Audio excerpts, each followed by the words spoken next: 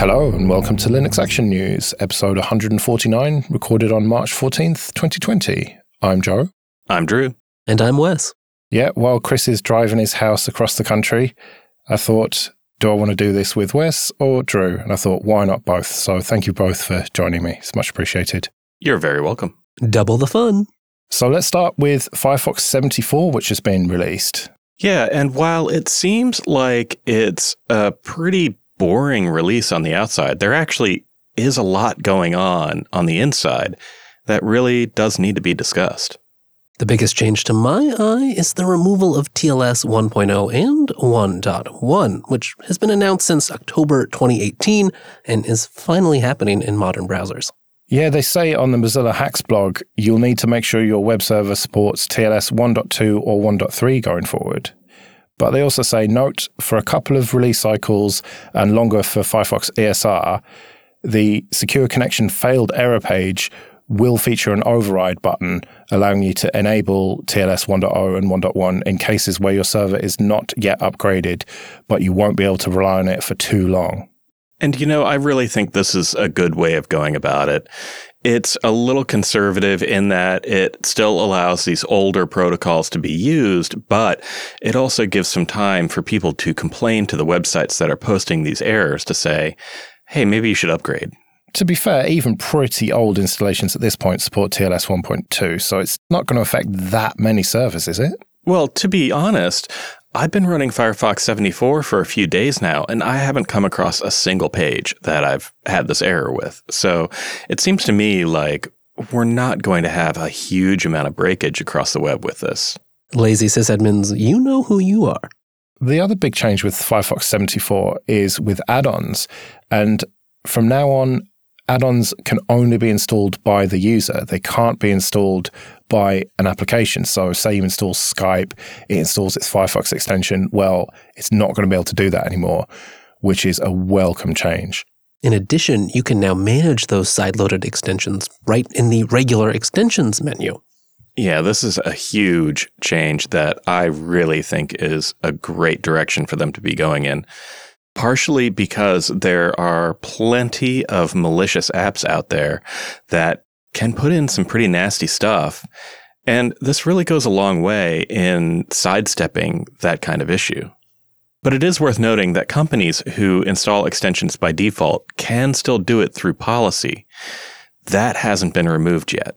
Yeah, and they say on the Mozilla add-ons blog that Linux distros will be able to continue to deploy extensions to users, and that they will continue to support self-distributed extensions.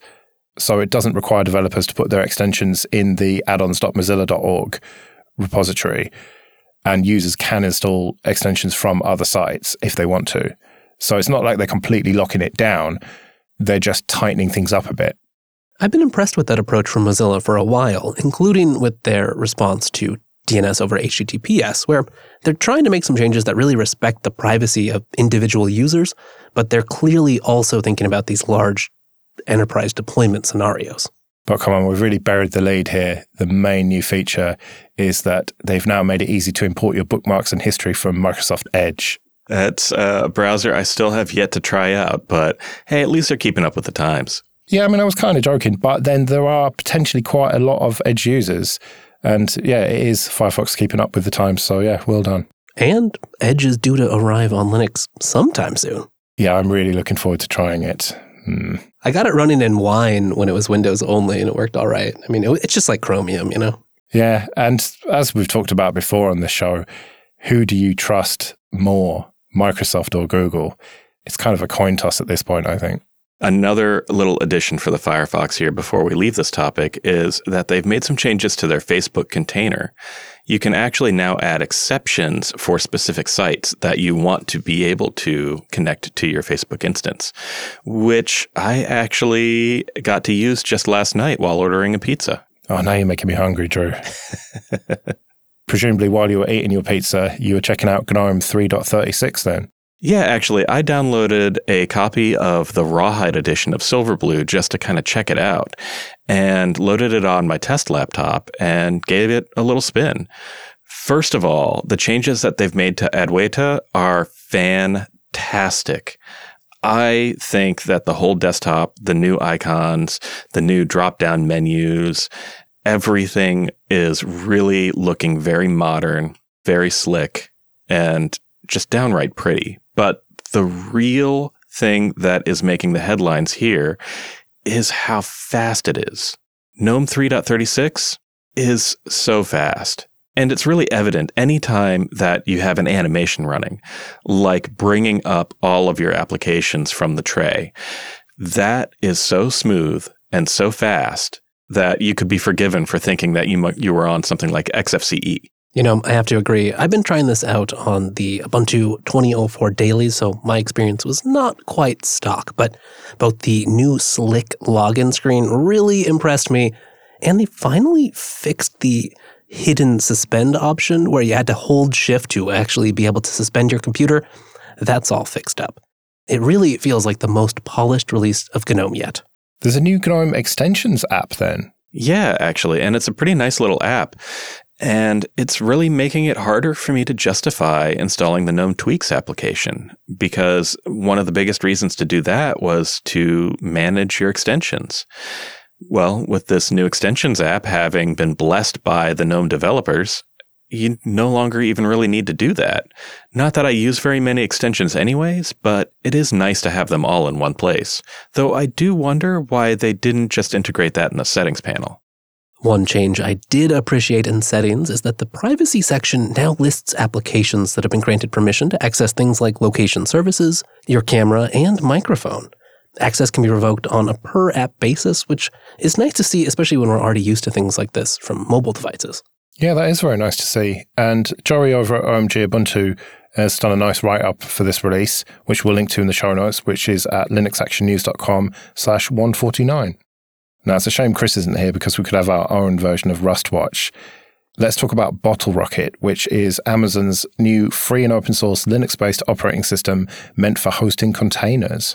Yeah, they finally got with the times and tried to build a simpler operating system, and one that comes with a single-step update mechanism, which is similar to technology we've seen in things like Project Atomic and CoreOS.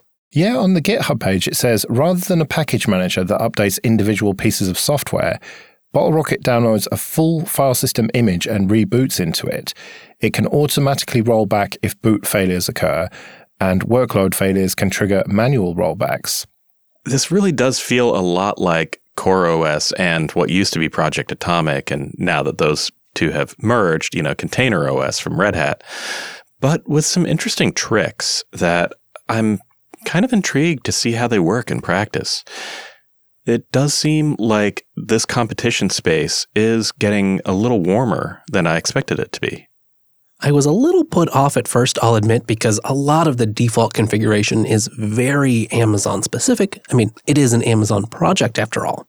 But in their charter, they stress BottleRocket is open because the best OS can only be built through collaboration. It's not a Kubernetes distro, nor an Amazon distro. Yeah, it is MIT licensed, but I do wonder how much this will be used outside of Amazon services. Yeah, as an example of that, BottleRocket does not come with an SSH server in the image. It does have a control container sitting outside that, but right now the only one that exists is integrated with AWS SSM management.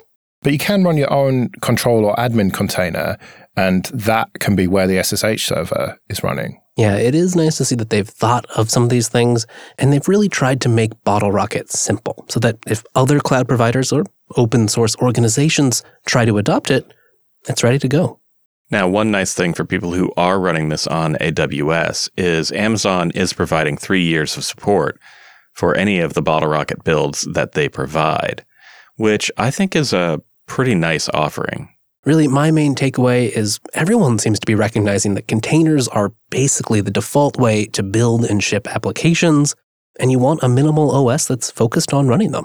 Well, a hugely popular technology for those containers is Docker, but Docker, the company, have struggled historically to make any money, but they've come out this week with a new plan. And this comes hot off the heels of Docker shedding its enterprise division over to Mirantis.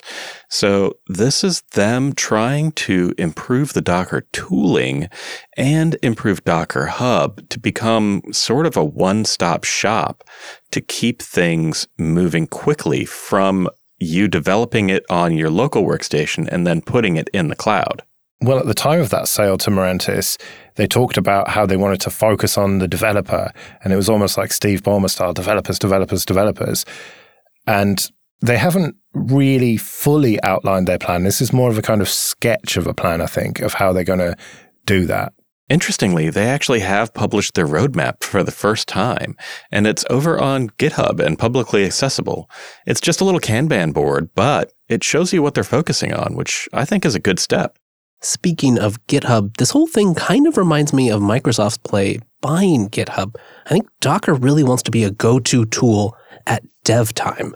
And, selling off the enterprise business to Mirantis is maybe a recognition that, that whole operational thing, we kind of lost that game. Everyone's already using Kubernetes or a number of other options, and Swarm, it never really took off.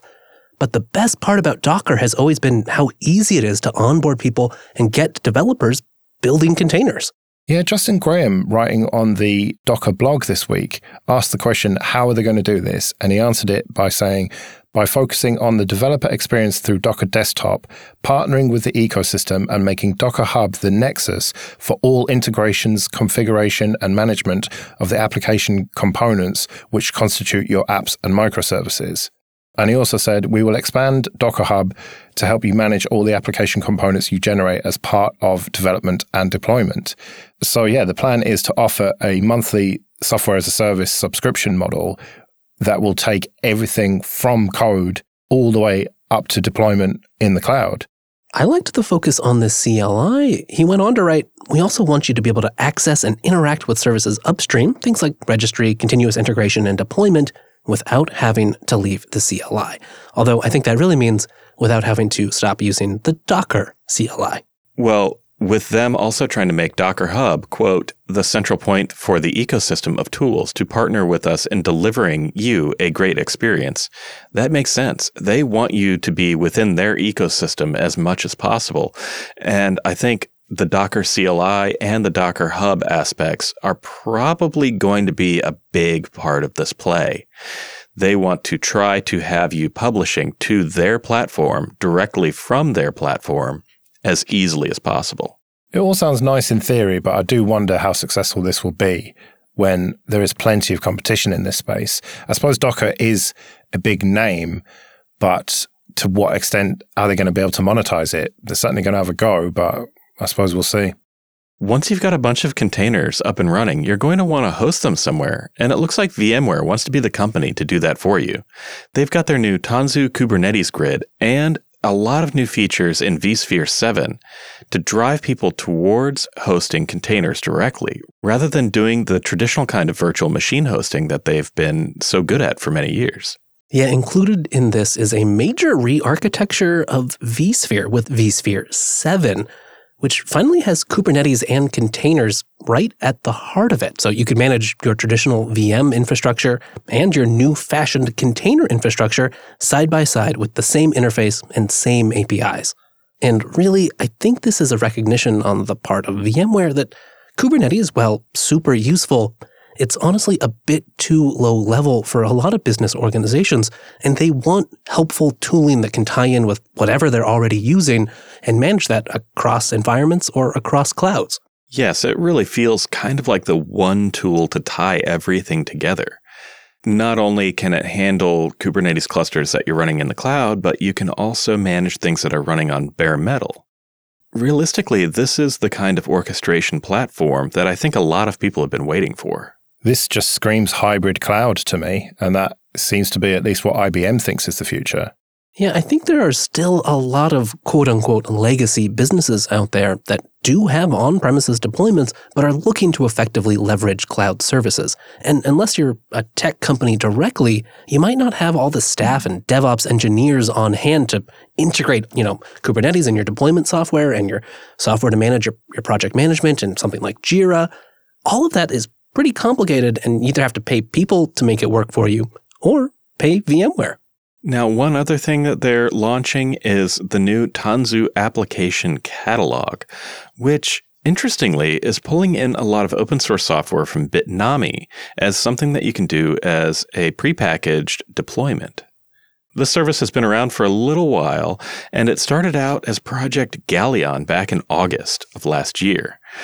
But now it seems like they're rolling it into the Tanzu brand. Yeah, I think this is another play to sort of simplify and standardize. You don't have to custom create deployments in Kubernetes or even the Docker containers themselves. If you're using this catalog of apps, you know that as long as you're using the catalog, whichever of your many teams that are using it, they'll all be running the same software, which has the same supportability.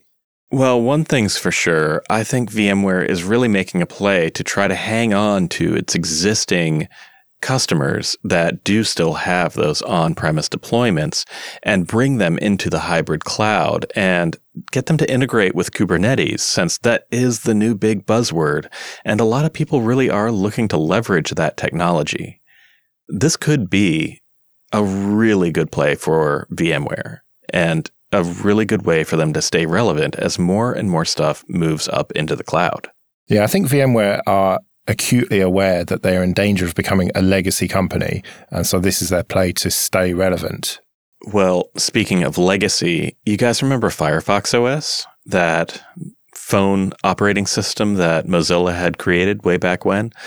Well, it never quite really died. It became something called KaiOS, and now Mozilla is getting back in the game to help KaiOS thrive. KaiOS is based on Gecko, the same engine that powers the Firefox browser. And this new partnership means they can improve things like security and performance that, frankly, have kind of been lagging. Yeah, they're looking at it trying to optimize the OS performance across the board, and they're also trying to get it up to date with newer technologies, like making sure that it can connect to things like TLS 1.3. Now, I've actually had hands-on with the KaiOS phone, and it is quite an impressive operating system for feature phones. They're kind of calling it smart feature phones, which is that kind of gray area where it's kind of a dumb phone, but it does have some internet capabilities. And what jumped out at me was that Google and Facebook were interested in this, insofar as you had some Google apps on there, and you had WhatsApp as well. And with these big players being involved, and with them having shipped 120 million devices running KaiOS, you can see why Mozilla are now interested again. Because they're kind of looking at this thinking, well, if they're going to be using technology that we developed, maybe we should help them keep it up to date and secure and everything. Yeah, if this takes off, it's not really a great look for Mozilla, them using an outdated Gecko. But it's good to see that things will remain open source. Joe Hildebrand, Mozilla's vice president of web platform, said, "This partnership will ensure KaiOS remains a robust and secure web platform by bringing their version of Gecko more up to date and keeping it up to date with the latest features, website compatibility, and security fixes." And KaiOS say that all changes and improvements will be open sourced under Mozilla's public license. So all the help that Mozilla is going to give them isn't just going to disappear into a proprietary black hole. Open source at its best. Well, staying on the mobile topic, there was some pretty bad news for the Android custom ROM community this week, and that is that Magisk may no longer be able to hide bootloader unlocking from apps. If you're not familiar with Magisk, it's a little piece of magic software that basically lies to Google's Safety Net Attestation API and can sit a level below the Google Play framework and tell any app that asks that, no, your phone's not rooted, it's totally trustworthy. Unfortunately, it seems like Google has slowly started to rely on the hardware roots of trust it's mandated in recent Android phones to get around this. Which is something that we knew could well be coming, and now it seems that it has happened, at least for most phones. It seems that some phones don't implement it properly, and so there are some workarounds, specifically some OnePlus phones. But it seems that ultimately we are headed for a future where you won't be able to use some banking apps and some other things like Pokemon Go if your phone is rooted, or even if it has the bootloader unlocked. I've found with some banking apps they won't work, some will work, and that's without using Magisk. And so I'm kind of glad that I've developed a workflow where I haven't tried to hide the fact that my phone's rooted. But I'd kind of always thought that, oh, well, Magisk is there. And with specifically the Magisk Hide option, I could potentially use some apps that I can't now. But I think this quote from John Wu, the developer of Magisk, says it all. He says, let's face it, fun is over, guys. Yeah, and what this really means for regular people out there is that some apps which do check this will fail to work. Things like banking apps and possibly even some things like mobile device management that companies use, which anybody who works for a company that has a bring your own device policy might suddenly get flagged as an unsafe employee, which can create some friction with the employer and may require them to essentially unroot their device and go back to using regular old Android releases, which is never really what you want. Well, I think it's what most people want and use. I think very few people in the grand scheme of things do root their phones, but people who want complete control over it, like me, are the ones who are going to be affected by this. And this is once again Android becoming more locked down and more like the iPhone, really. It's becoming less of a tinkerer's operating system. I remember back in the Nexus days where you could buy a phone blessed by Google and run whatever you wanted on it, whereas they're making it that little bit harder and harder as time goes by. And I don't think it's them deliberately doing that. I think it's them making Android more secure and sort of just not really caring about the custom ROM community. It's not them trying to make it difficult. It's just them not trying to make it easy. Right. I mean, when you live in a world and have to compete against iOS, what else are you going to do? You already have the hardware chips. I'm sure application developers are out there asking, why aren't you using them? John Wu seems pretty disheartened by this and even put up a Twitter poll asking if people were still willing to use Magisk. And it was 84% yes, because Magisk is not just about hiding root and hiding the fact that you've got an unlocked bootloader. It has a lot more features, and root in of itself is useful. So it's good to see the community encouraging him to continue development.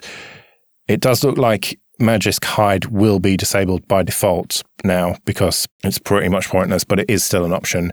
So you can try it at least. Maybe it will work on your phone. Well, WSL-Conf has been in the news this week, going on as a virtualized conference amid the COVID-19 outbreak. And one of the big things that's come up is how Linux kernel updates are going to work in WSL2. Yeah, WSL2 will soon be officially available as part of Windows 10 version 2004. But as part of that change, Microsoft has decided to remove the Linux kernel from being integrated into the underlying Windows operating system and instead deliver it using Windows Update. So hang on. Are you telling me that I'll be able to get kernel updates, Linux kernel updates for the Windows subsystem for Linux 2 through Windows Update? That is just absurd. You know, I was of two minds on this, Joe. The first, and probably because I'll admit I did attend WSL-Conf, was, oh yeah, you know, that makes sense. They've already got this update infrastructure. Why not ship it that way? But then I remembered, this is Windows. Yeah, this is Microsoft distributing Linux kernels via Windows Update. And it's absurd for two reasons. One, just the sheer fact that we've just come this far now, that Microsoft is so invested in Linux that they are distributing kernels via Windows Update. And the other is that there are just better ways to update a Linux kernel. It's something that we've had cracked for quite some time on our side, haven't we? I wonder if part of the change here is because of the legacy of the Windows subsystem for Linux. You know, in version 1, they weren't shipping a kernel. They were actually relying on a translation layer in Windows itself. And I think that meant that the distributions that were targeting the subsystem for Linux didn't concern themselves with the kernel at all. It was all userland. Maybe this is a play to sort of keep that in shape.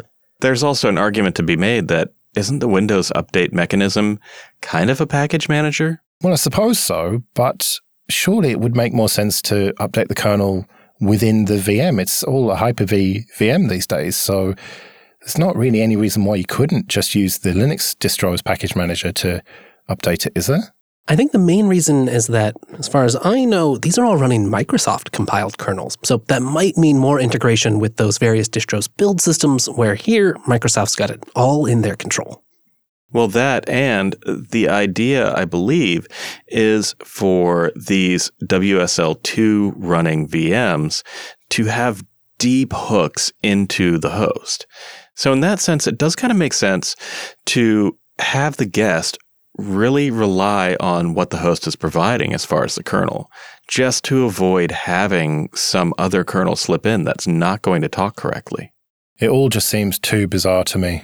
The fact that you can run a proper Linux kernel, or at least something close to it, in Windows. I don't think I'll ever get over that. But we'll keep watching how that develops and how everything else does in the Linux and open source world. And you can go to linuxactionnews.com/subscribe for all the ways to get new episodes.